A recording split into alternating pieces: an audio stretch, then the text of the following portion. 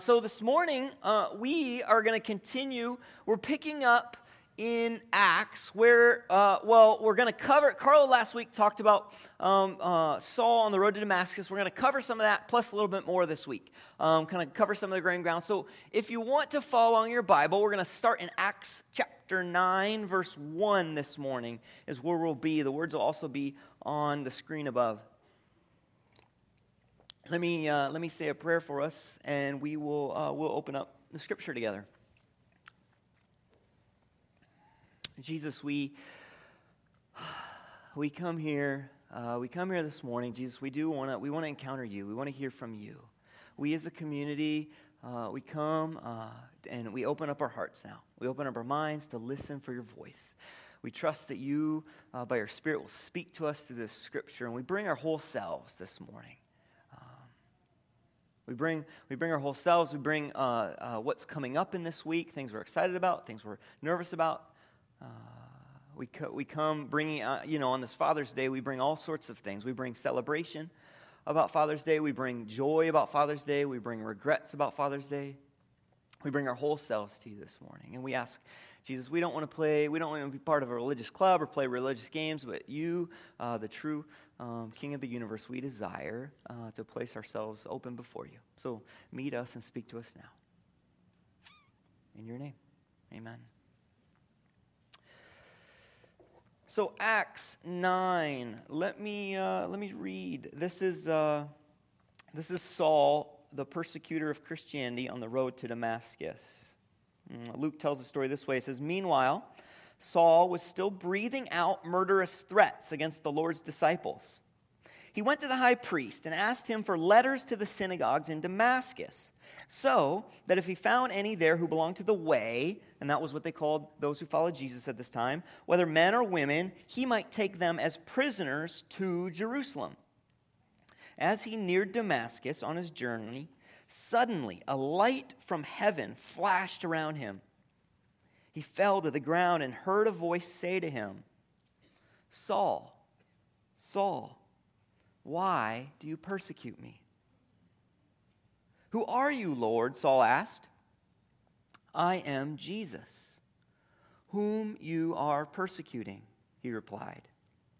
'Now get up and go into the city, and you will be told what you must do.'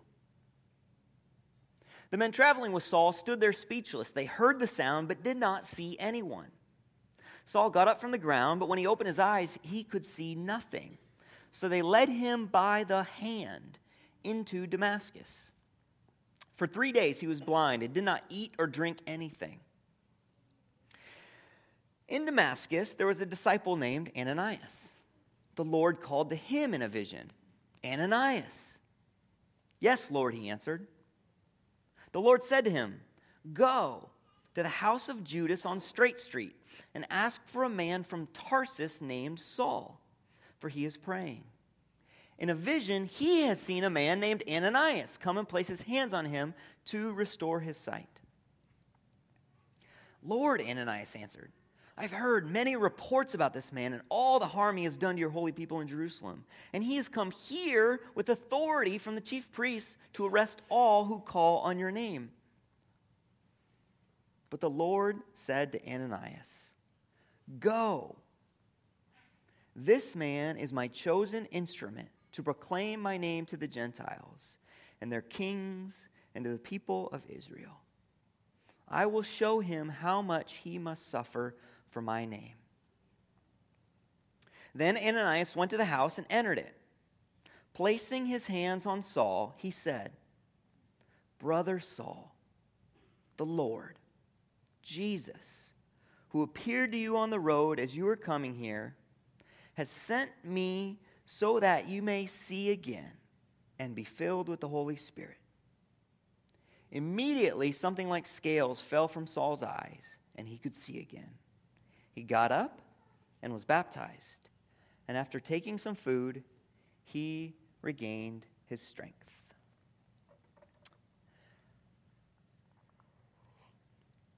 Now, oftentimes when we when we read this account, when we hear this account, when we study this account, we refer to it as the calling of Saul, or Saul is later known as Paul, same person, Saul and Paul. So the calling of Saul, calling of Paul, better call Saul, the calling of Saul. And the focus is on this one character.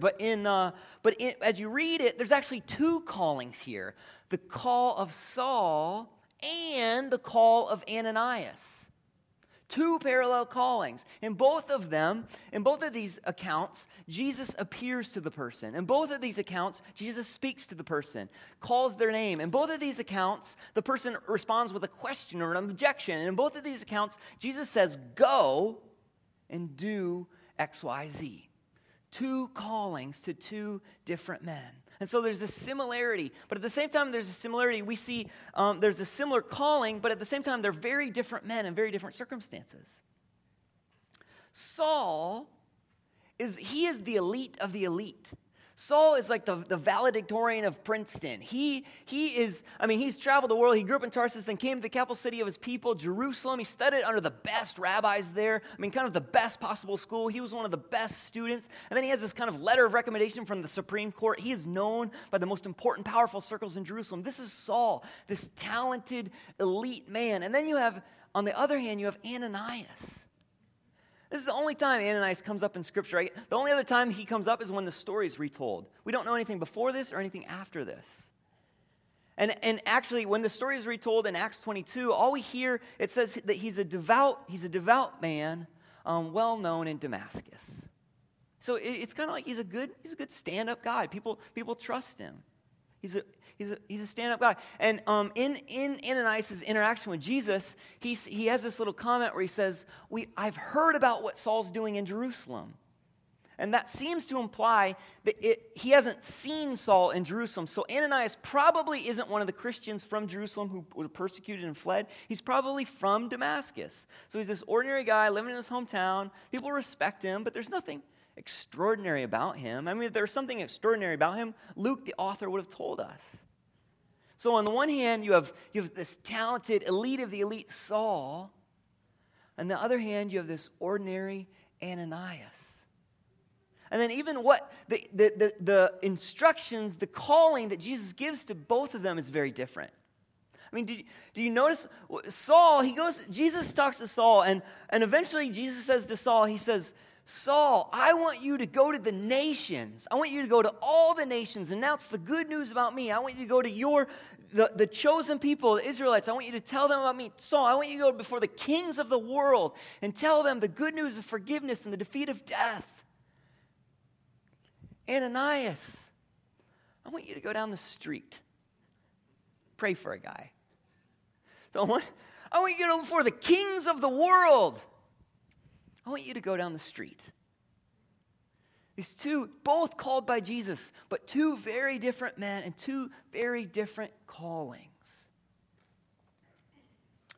When I think about this, when I read through this account, what I find it doing in me is I find it forcing me to reflect on the things I'm called to in my own life. What are my callings? If these are the things that Jesus called these men to, what does Jesus call me to? And I found myself thinking about that. I found myself thinking about this role, this public role. There's some things that we've been called, some things I'm called to, that it's very public, it's very seen. I feel like part of my calling in this season is to regularly teach Scripture in a public setting. So there's these kind of public upfront callings. And yet I also have other callings too. I have callings like make sure that the tires of the stroller are pumped up. A more unseen calling. Or memorize the lyrics to Let It Go, which used to be unseen, but is more public. But these different, we have different types of callings in our life. And so I guess as we enter into this story together, my question for you to take a moment and reflect on will be, what are your callings? What are the different things you are called to do in this season, whether large or small? The things that Jesus has put in your life to faithfully do.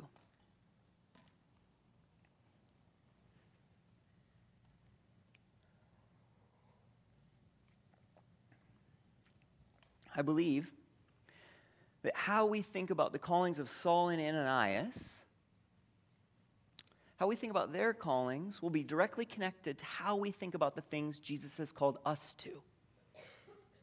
And so this morning, I want to take some time to think through Saul and Ananias' callings, and hopefully that will guide us in how we think about the things Jesus has called us to here and now.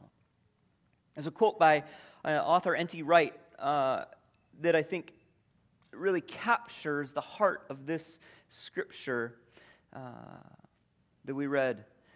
He says, part of Christian obedience is the call to play great parts without pride and small parts without shame. There are, of course, no passengers in the kingdom of God, and actually no great or small parts either. The different tasks and roles to which God assigns us are His business, not ours.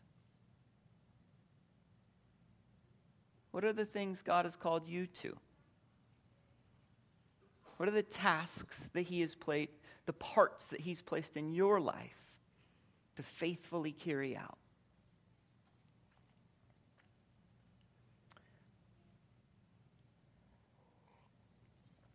So I want to look now at Saul's call and Ananias' call and kind of talk through this. The first one we're going to look at is Saul's call. This idea, as N.T. Wright says, that we're called to play the great parts without pride, the great parts with humility. Saul, as I said before, he's the elite of the elite. He is the best of the best at the theological school in Jerusalem. Now, he knows the circles of power there. And Saul, when Jesus encounters him, Saul has a pride issue that Jesus needs to deal with. Here's a man with this violent, selfish ambition that Jesus needs to deal with if Jesus is going to give him this part that Jesus has for Saul. And do you notice what Jesus takes Saul through right away? I mean, think about Saul's immediate experience after encountering Jesus. He's blinded. He's made powerless.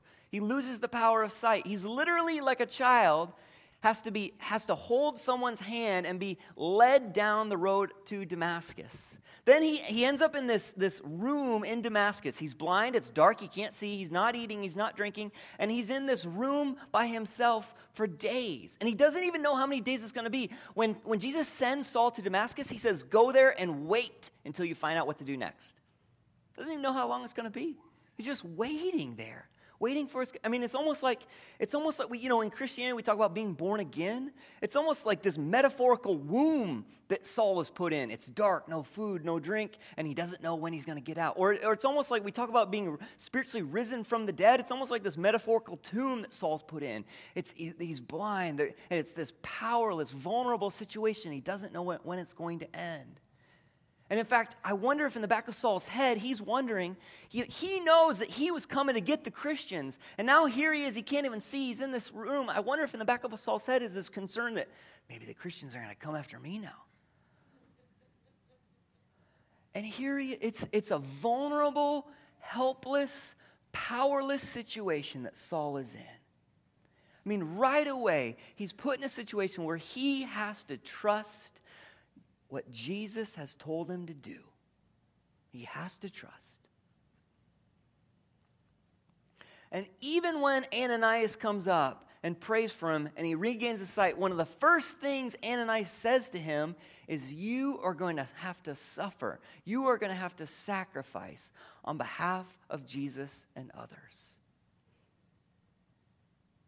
That for Saul, this selfish ambition, this need to control, this pride has to be stripped away if he is going to faithfully carry out the great part Jesus has for him. I think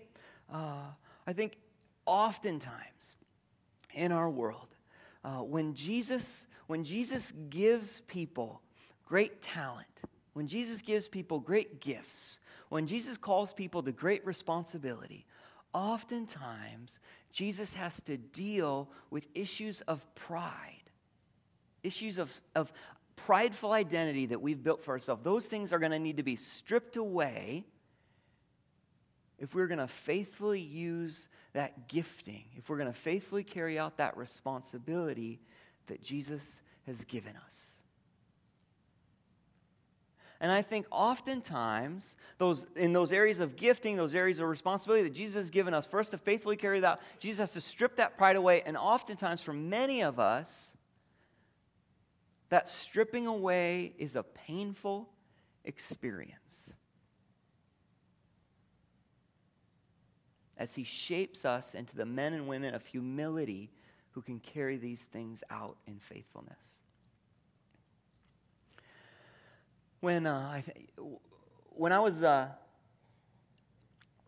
first out of school, Christina, my wife and I were living in Colorado, and I was working in a ministry there.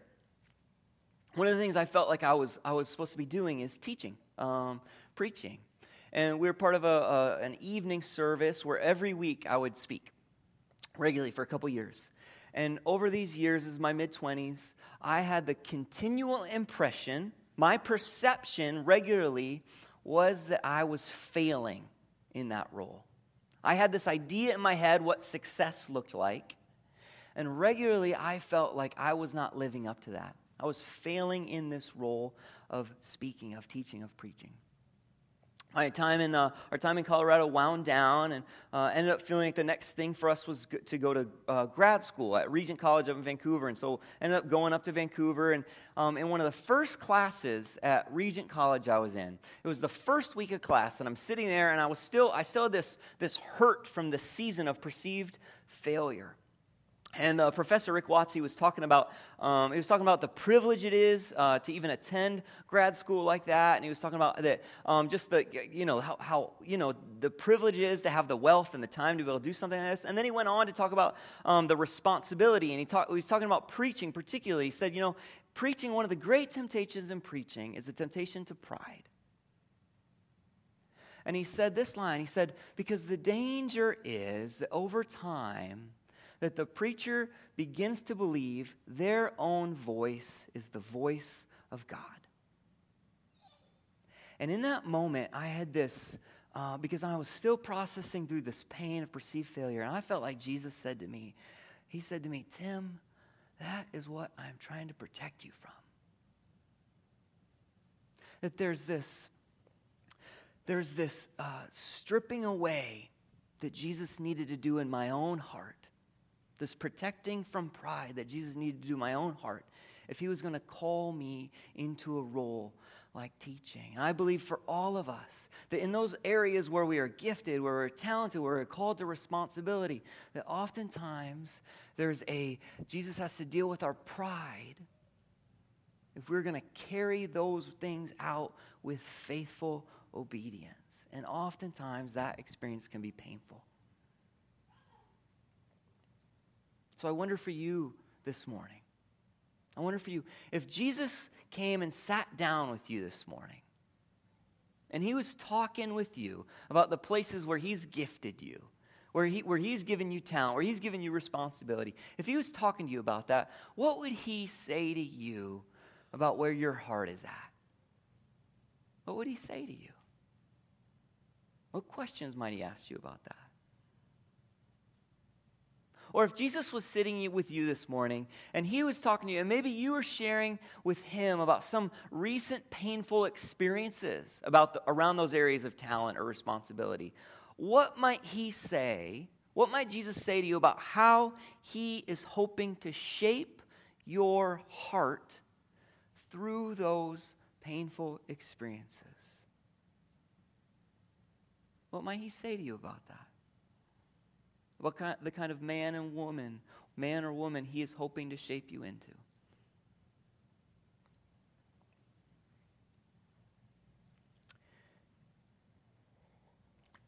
In the kingdom, we are called to play the great parts without pride and the small parts without shame. So I want to move now, and I want to look at Ananias for a moment. So Ananias, his problem was not this prideful, selfish ambition. His problem was he was scared. He was scared. Jesus says, Ananias, go down the street and pray for this guy. And what's Ananias' response? Jesus, do you know who you're talking about? Because I've heard what he was doing to follow your followers in Jerusalem. And, he's come here to arrest people, Jesus. And, I understand. I mean, Ananias is scared, and I understand that reaction. But what does Ananias expect Jesus is going to say to that? Oh, you're Ananias, you're right. You thought I said Saul. I said the tall guy, not Saul. You're right, Ananias. What's he think? And Jesus says it a second time. He's like, Ananias, go. Go down the street and pray for him. But in the midst of Ananias' timidity, in the midst of his fear, I love the way Scripture frames the story. I love that even in the midst of that, I love the way Scripture frames Ananias. That Jesus shows up, he says, Ananias. And Ananias' response is, he says, yes, Lord. Or more literally, he says, here I am. Here I am. Here I am. And that may not seem like a big deal. Here I am. But Acts, the book that we're reading, Acts comes to us in Greek. But most of the Old Testament scriptures, those are in Hebrew. And in the Hebrew scriptures, the equivalent phrase, here I am, it's an important phrase in the Hebrew Bible. Here I am in Hebrew is the phrase Hineni. Some of you might have heard that before. Hineni. Here I am, Hineni. Can you say Hineni? Hineni. When God showed up to Abraham and called Abraham to be the father of a new nation, to bless the world, do you know what Abraham said? Let me hear you say it. When God showed up to Jacob and was going to give Jacob a new name, Israel, you know how Jacob responded?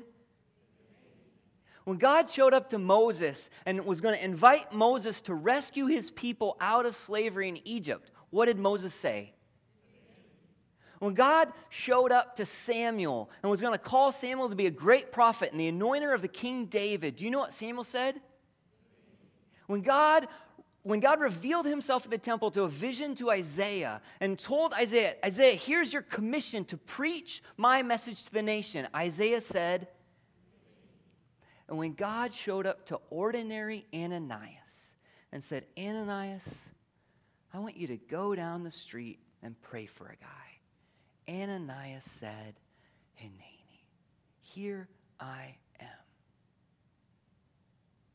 In the kingdom of God, ordinary Ananias hit this small part, this ordinary task, this unseen role is placed in the line with Abraham and Moses and Samuel and Isaiah. Jesus says, you want to know how I see Ananias' faithful obedience? It is in line with the greatest of greats in my story in the world.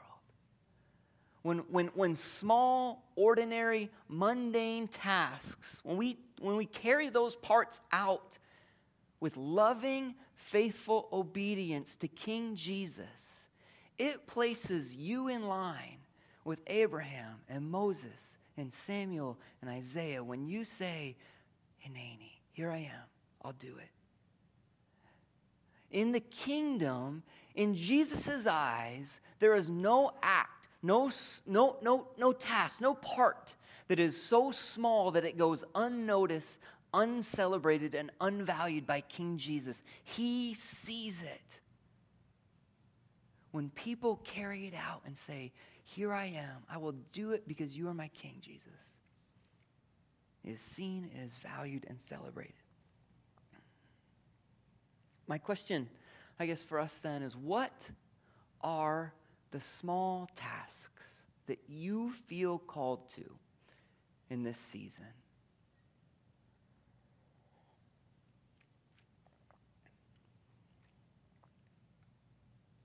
What might Jesus be saying to you this morning about those? About how he sees them? About how he values them? About how he sees you while you're carrying them out? Because the danger is, if we don't see it the way Jesus is, I think there's a danger that we come to despise and look down on the small tasks, the small parts. Sometimes in church culture, we can use language like, we want to change the world, we want to be revolutionary, we want to be radical for Jesus. And there is good and value in saying those things, but part of the danger of that kind of language is that if it's not changing the world, that we look down on it. We don't value it. And small, ordinary, mundane, unseen acts of faithful love to Jesus don't get done. And Jesus says, when you do those things, I see them, and they put you in line with Moses and Abraham and Samuel and Isaiah. I pray that we would be a community that celebrates the small things. I pray that we would be a place that has a value that small is big. That we celebrate the small things, that we thank the small things. I mean, what if, here's a challenge for the next week, the next 7 days. Sometime in the next 7 days, you are going to come across someone who is carrying out some small act of faithfulness for Jesus. Sometime in the next 7 days, you're going to come across somebody who's doing some ordinary, unseen thing out of faithfulness, out of faithful love to Jesus. What if every one of us in this room didn't just kind of cruise past us? What if every one of us stopped to really celebrate that this week? To genuinely say thank you and offer the kind of dignity to that Jesus does. Could we do that? Would you do that? Here's the deal. I'll do that if you do that. Let's do it. That we be the kind of place that celebrates small is big in Jesus' eyes.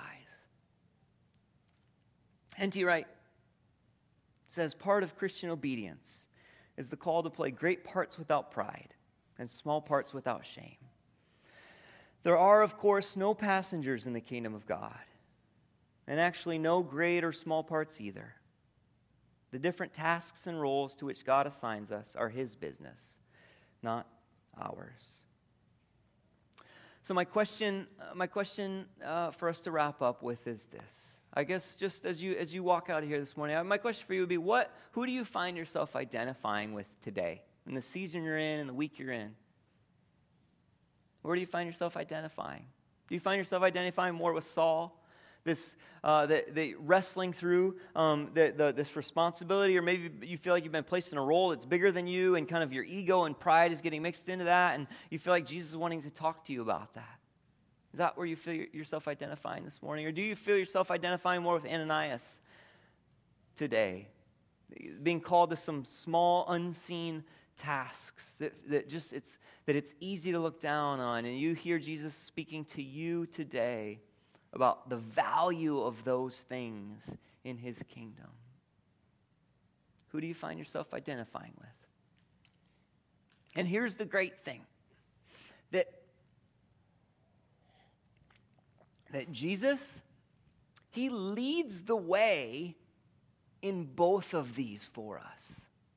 He leads the way in living the great part with humility and living the small part with great dignity.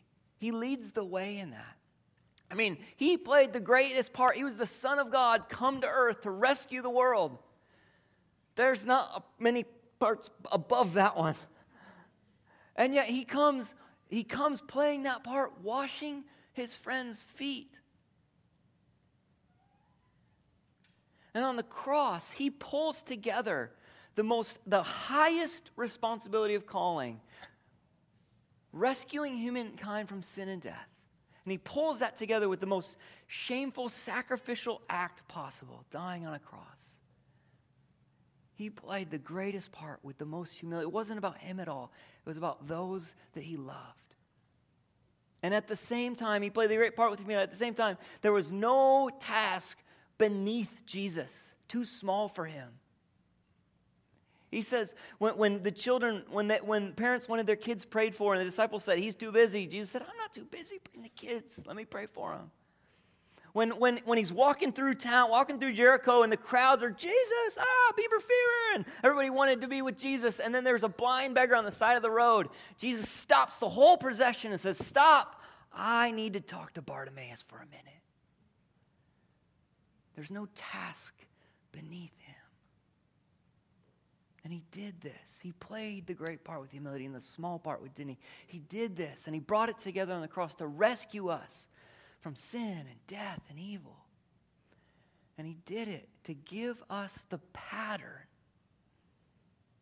the life that is truly life, that we too can live as we lean into his powerful presence, the Holy Spirit, here and now. May it be so. Let's pray.